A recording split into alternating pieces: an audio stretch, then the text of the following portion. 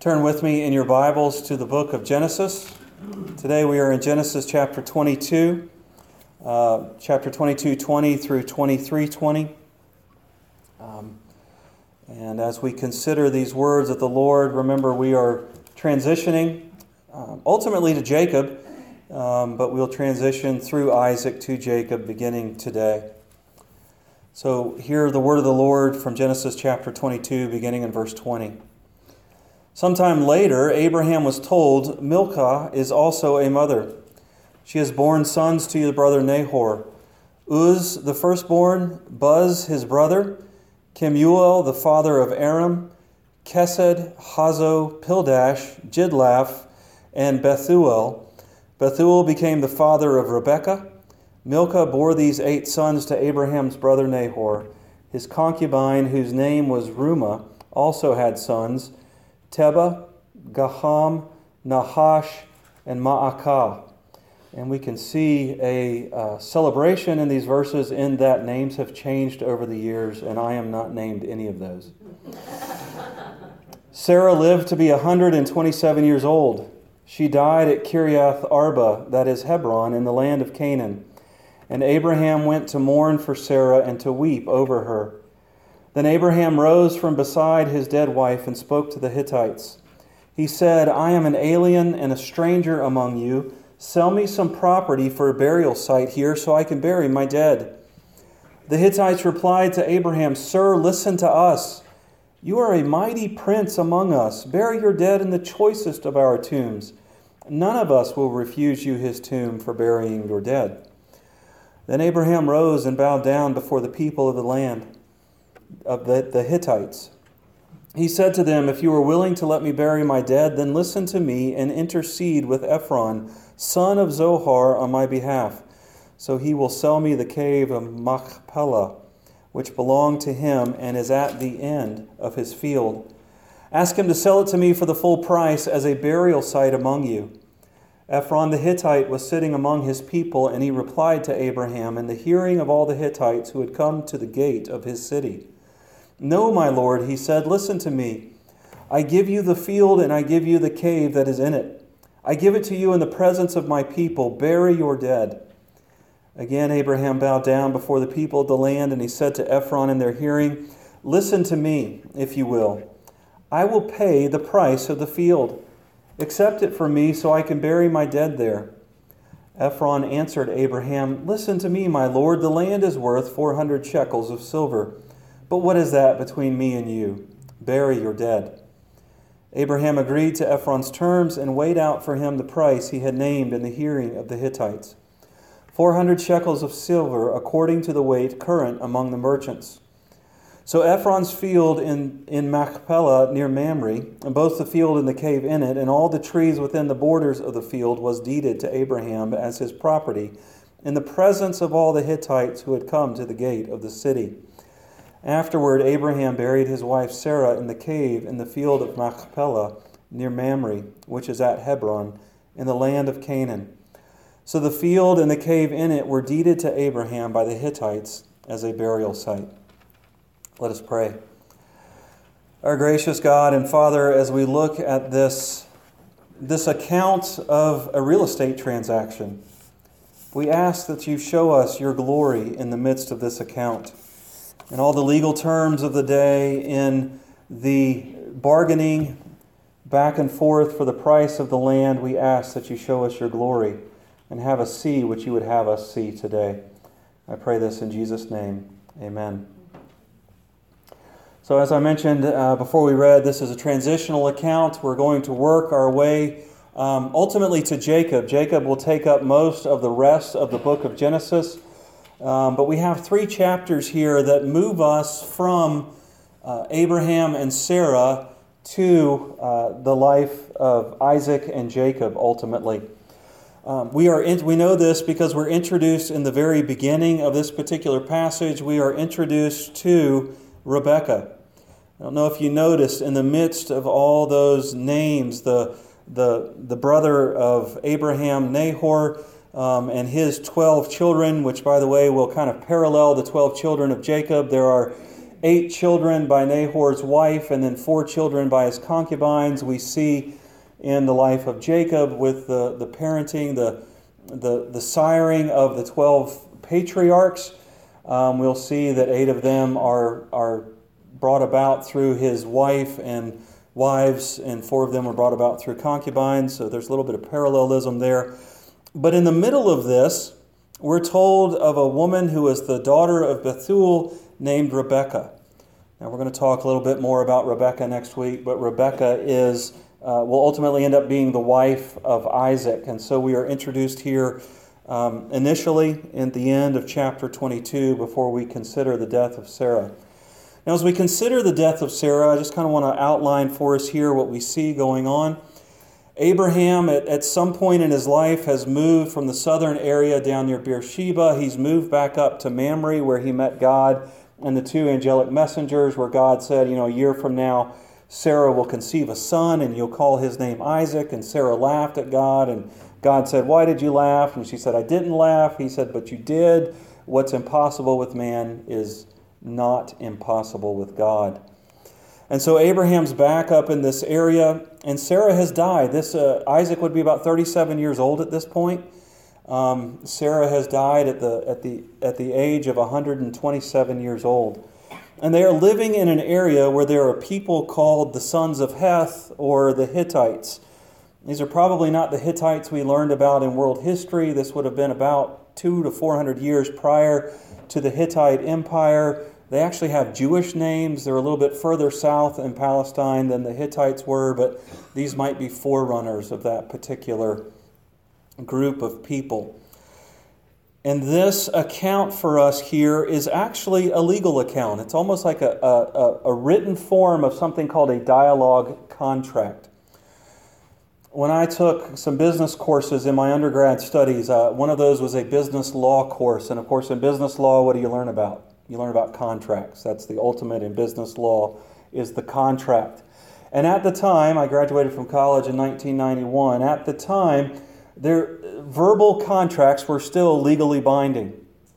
And some of you in this room can remember where if you agreed upon a price and you shook your hands on it, it was written in stone. That's what we have a picture of here. We have a picture of this verbal dialogue as 2 men stand face to face before a group of witnesses. And it's a real estate transaction is basically what it is. They negotiate over the price of a land. So Abraham goes to the to the people of the Hittites, the sons of Heth, and he says, look, I need a burial plot in the land. And they say, by all means, bury your wife wherever you want to. Pick one of our tombs and bury your wife in it. And he says, no, I don't just want access to a tomb. I want a piece of property in the land. Now remember, God has promised to give Abraham this land. But Abraham is a stranger in the land, he says here. He's a sojourner in the land. And he says, I want a permanent piece of property that I can deed not only to myself, but to my family. I can pass it down to my family into perpetuity. And so he says, in fact, I would like the cave in this area called Machpelah that belongs to Ephron, son of Johor, and I want the land that goes around it. And then Ephron and Abraham go through this negotiation process. Ephron kind of goes, okay, I'm willing to sell it. And he says I'm willing to sell it by saying, hey, just take it as a gift. And then Abraham does his part of the negotiation and says, no, I don't want it as a gift. I want to actually pay for it. And Ephron goes, well, you know what? If I was going to sell the property, I'd probably sell it for about the weight of 400 shekels of silver. And Abraham at this point does not negotiate. He pays the price that Ephron gives to him. Now, that sounds odd to us because even today, if we're buying or selling a house or a piece of property, you never take the first offered price. And if you're the one being the selling, you never take the first counter offer either. There's this back and forth until you reach it upon an agreed price. And often it's somewhere in between, almost dead center of the initial asking price and the initial counter offer. It'd just be easier if we could meet in the middle without all the back and forth. But hey, that's part of the process, is it not? It was even more a part of the process and still is today in the Middle East. It was more of a part of the process then. But Abraham does not negotiate the price. Why would Abraham not negotiate the price? It's because he wanted an irrevocable contract. He did not want Ephron coming back to him later on and saying, you know what, I really don't like the way this sale worked out because you twisted and tricked me into a price that I didn't want to give. Abraham did not want any type of claim upon him and upon this land that he had bought. He wanted it to be his without renegotiation, his without counterclaim, his to pass on to his descendants. And any other different type of negotiation, any negotiation with the price would have removed that option from him. And so he had this piece of property, he had this piece of land within the promised land. And so today, as we consider this legal document that's recorded for us here in the Scriptures to remind the Israelites that yes, there was a piece of land, that there was theirs. In fact, Jacob is buried in this cave. Joseph is buried later on in this cave. His bones are brought back with Moses and the Israelites to be buried in this cave 400 years later. I want us to see three things about God in this. I want us to see God's ordinary providence. That's God's ordinary providence. I want us to remember or see how Abraham has remembered God's promises. And I want us to look at the idea as the people of God, as strangers and aliens in this land. The first is God's ordinary providence. As we read through this account, as I discussed it, who's missing from the written version of this account? God is. This 20 verses in chapter 23 is very much like the book of Esther, where God is not mentioned once, and yet we can see Him working. Chapter 5 of the Westminster Confession of Faith talks about God's providence, and it defines God's providence as His direct, it says, God, the great creator of all things, doth uphold, direct, dispose, and govern all creatures, actions, and things from the greatest to the least by His most holy, wise providence, according to His infallible knowledge and the free and immutable counsel of His own will, to the praise of the glory of His wisdom, power, justice, goodness, and mercy. And basically what it says there is that nothing that happens, nothing that is said, nothing that is done in this earth by any person, by any animal, by any molecule or atom happens outside of the providence of God. And it all works together to bring about His glorious purpose and will. And then later on in that same chapter 5, he says this in paragraph 3. What does he say in paragraph 3? He says, God in His ordinary providence makes use of means, yet is free to work without, above, and against them at His pleasure. So God makes use of means. What does that mean? Has anybody in this room known or experienced personally smallpox? No, we haven't, have we? I've got this weird puckered little circular spot on the back of one of my shoulders. I forget where it is. My dad had one in his right up there in his shoulder and his bicep there. It's called a smallpox vaccination. My children don't have them. In fact, Michelle may not have one either. People just a couple years younger than me do not have smallpox vaccinations. Why? Because smallpox has been eradicated in our world.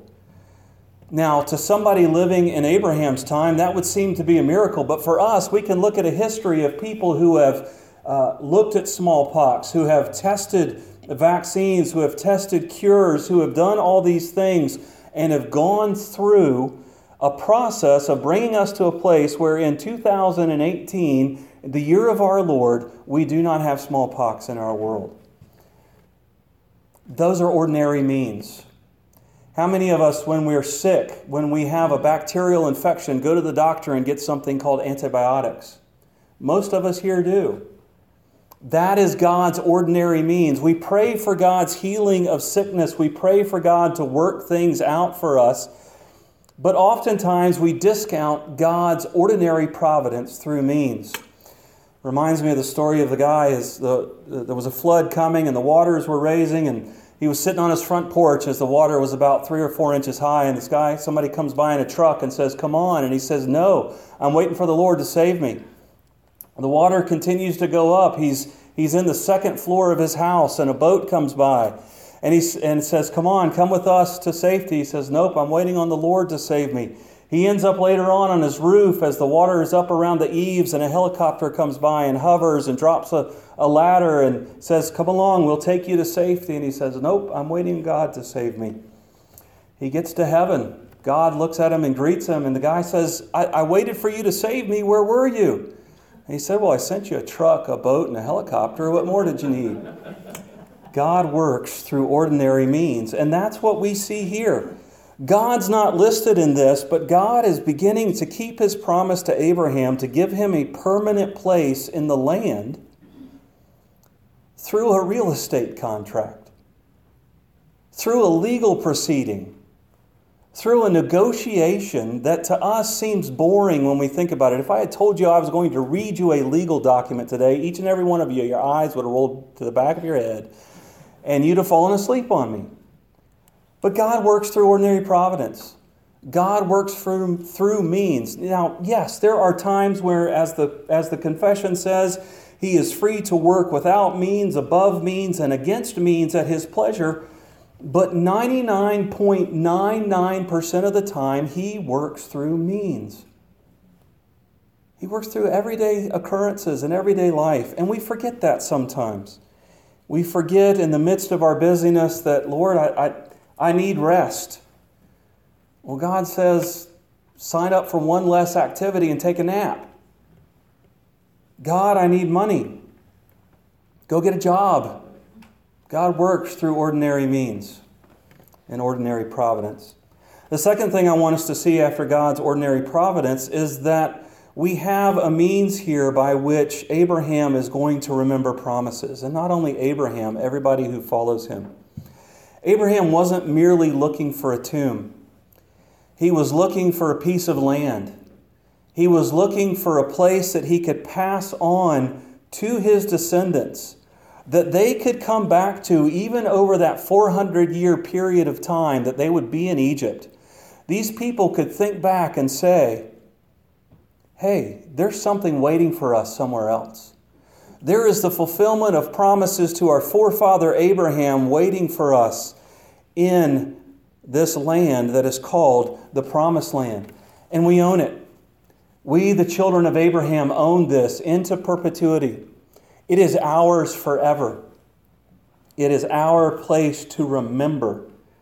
There's a mosque actually set up at this place in Machpelah now, where the Muslims use this to remember. The Israelites even consider this their second most holy site, because it reminds them that that land is theirs. It had been promised to them by God. God had promised them the promised land, and they view this as their second most holy site, second only to the Wailing Wall. This is a marker. This is a remembrance for them. Jacob, when he goes to Egypt, makes his sons promise, take me back and bury me where my grandfather is buried. Joseph tells the Israelites, hey, in 400 years when you go back to Israel, take my body, take my bones, take my remains, and bury me where my father and my grandfather is buried, because that is where I belong. And God gave this idea, He wove this idea of symbols and remembrance into the life of the Israelites. He gave them the Passover to remind them that death had passed over them because of the blood of the slaughtered lamb. He gave them the sacrificial system to remind them that sin could be atoned for. He gave them the Feast of Booths to remind them of His provision for them in the wilderness. And He's done that for us as well. Next week after the sermon, I'm going to descend these steps and stand behind this table here. I'm going to read the passage from 1 Corinthians where Jesus says, do this in remembrance of me. What do we remember when we celebrate the Lord's Supper? We remember that the perfect Passover lamb has given His life for us, has shed His blood so that the ultimate death, life separated from God in hell, can pass over us. We remember that as the perfect Lamb, we don't do sacrifices anymore. Because the blood and atonement has been bought once for all. Our sin has been placed on Him so that His righteousness could be placed upon us. We remember what Jesus has done for us. We remember that Jesus has fulfilled the promises of God, that promise that we were told in Genesis chapter 3, I will send the seed of the woman who will crush the head of the serpent. Death and sin and Satan has been defeated once and for all. And in this table, we remember that. Abraham bought a piece of property so that his descendants would remember the promises of God to have a place in the land. And finally, we see the idea of the stranger and the alien. After Sarah has died, after he has grieved for her for a period of time, he gets up, he goes to the people, the Hittites, and he says, I am an alien and a stranger among you. Those are two words in the original language, alien and stranger, that kind of give us an idea of one concept. It's the idea of resident alien. Now, I'm not talking UFO aliens, no Twilight Zone, anything like that. But I'm talking about the idea of somebody who lives in a land. He's not a citizen of any of the countries or cities in that land, but he lives in a land and he has certain rights, he has certain responsibilities, he has certain respect, but he's not allowed to be a full citizen through ownership especially. He's asking a big favor here. He says, I have no right to ownership of property in your land, but can I buy a piece of property? And he's blessed by God. They call him a mighty prince, which did not denote any authority. It was just a title that showed respect, that showed that they saw him as somebody important and powerful. But he was not allowed to own land. And yet God blessed him in the ownership of the land. This is actually a theme that is picked up again for us in the book of Leviticus. In Leviticus chapter 25, you can turn there if you would like. It's the giving of the law regarding the Sabbath year. Every 7 years, the land was to remain untilled, unfarmed, so that it could rest, so that it could rebound from being farmed for 7 years. And every 50 years, people's debts were forgiven. If I had to sell my property to somebody in order to feed my family, the property reverted to me. If I had sold myself into slavery in order to feed my family, I was given my freedom back in that 50th year, in that year of Jubilee. And God said why it would happen in verse 23, Leviticus chapter 25, verse 23. God says, the land must not be sold permanently, because the land is mine. This is God speaking. The land is mine, and you are but aliens and tenants. My tenants. It's the same two words that are translated aliens and strangers here. God is saying, yes, I have given you this land, but it's my land, and I am letting you live in it as resident aliens. Everything I give to you is mine, and you use it according to how I say. And the land does not leave the family, because it's my land. Many people will tell us, this is just kind of an aside, but many people will tell us that God is against personal property. No, He's not. He is very much for personal property because He gives us things to steward, to use for His glory and for His honor. And He gives them to us and expects us to use them in a certain way for His glory and for His honor. But I want us to see that even the Israelites in their own promised land were merely resident aliens taking care of God's property. But listen to these words from Peter in 1 Peter chapter 1, verse 1 and also in verse 17. Peter, an apostle of Jesus Christ, God's elect, strangers in the world scattered throughout Pontus, Galatia, Cappadocia, Asia, and Bithynia. And then on to verse 17. Since you call on a Father who judges each man's work impartially, live your lives as strangers here in reverent fear. We as the people of God are strangers and aliens in this world. We're pilgrims on a journey. Paul in his letters, talks about how the Exodus was not only a historical event, it's a picture of the Christian life. We have been freed from slavery to Satan and to sin by the work of Jesus Christ, and we are on our way to the promised land. We are not citizens of this world. I may be an American citizen, but more importantly, I am a citizen of the city whose foundations rest in God. My ultimate allegiance is not to my country, not even to my family. It is to God. Because He has pulled me out of this country and He says, you are my citizen, you are my son. You are no longer a citizen of this world, you are a stranger and an alien. We await a time when our citizenship in heaven is made full, when yes, that city whose foundations are in God descends and reside here when it is converted to the new heavens and the new earth. But I am not tied to this world. I am a stranger. I am an alien. So we see today in this passage, we see God's ordinary providence and how He works through means most of the time. We see that God has given us ways in which we can remember His promises and how He has fulfilled them. And we have seen how God calls us to be strangers and aliens in this world. I recently read a quote from John Piper that says this: "The world does not need cool Christians who are culturally saturated. It needs exiles with the scent of heaven and the aroma of Christ." We are called to live in a world, but we are not called to be of the world. We're called to affect the world with the gospel. We're called to work for the restoration and work for justice in this world, to work for the salvation of those who need salvation. But we're just passing through. We're on a pilgrimage from here to the celestial city, as John Bunyan says in his classic work, Pilgrim's Progress. And the temptation for us as Christians is to want to fit in with the people around us. I don't like being weird.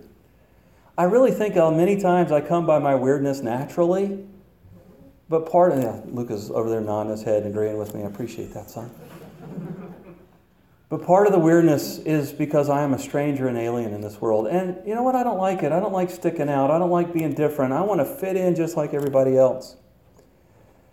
But in a world that says, look, you know what? Whatever you want to define for yourself as truth is truth. Whatever pleasure you want to pursue, you pursue it. I'm called to live by a higher truth. I'm called to live by a higher standard. I am reminded as a stranger and an alien that my idea of truth is broken and warped by sin. And there is one who has given me His truth to live by. In a world that says, pursue whatever pleasure you want, I'm called to live a life of temperance. Not being drunk on wine or drugs or pleasures or sex or whatever it is, but to be filled with the Holy Spirit and to pursue a life of radical holiness and radical trust. But I don't do it on my own strength. I do it because Christ has justified me. He has declared me as righteous. He has said that I am reconciled to God through His work, and I will give you the Holy Spirit to pursue, to live in a way that seeks to mirror God's glory in this sin-darkened world. And we're left today with the question, as a stranger and an alien in this world, do you live with the scent of heaven and the aroma of Christ? Let us pray. Our God and Father above, help us to answer that question honestly. Most of the times I don't, but by the power of the Holy Spirit I strive. I've been climbing the mountain towards your holiness for many, many years, and yet I see that sometimes it feels like I'm no closer to the top than I was when I started. And yet, as John Newton said, by the grace of God, I am not where I was. Help me to pursue, to live a life that reflects the scent of heaven and the aroma of Christ. Help me to pursue a life that shines your glory, not my own, but your glory, into this sin-darkened world, so that they might see you Not me, but you. I pray this in Jesus' name. Amen.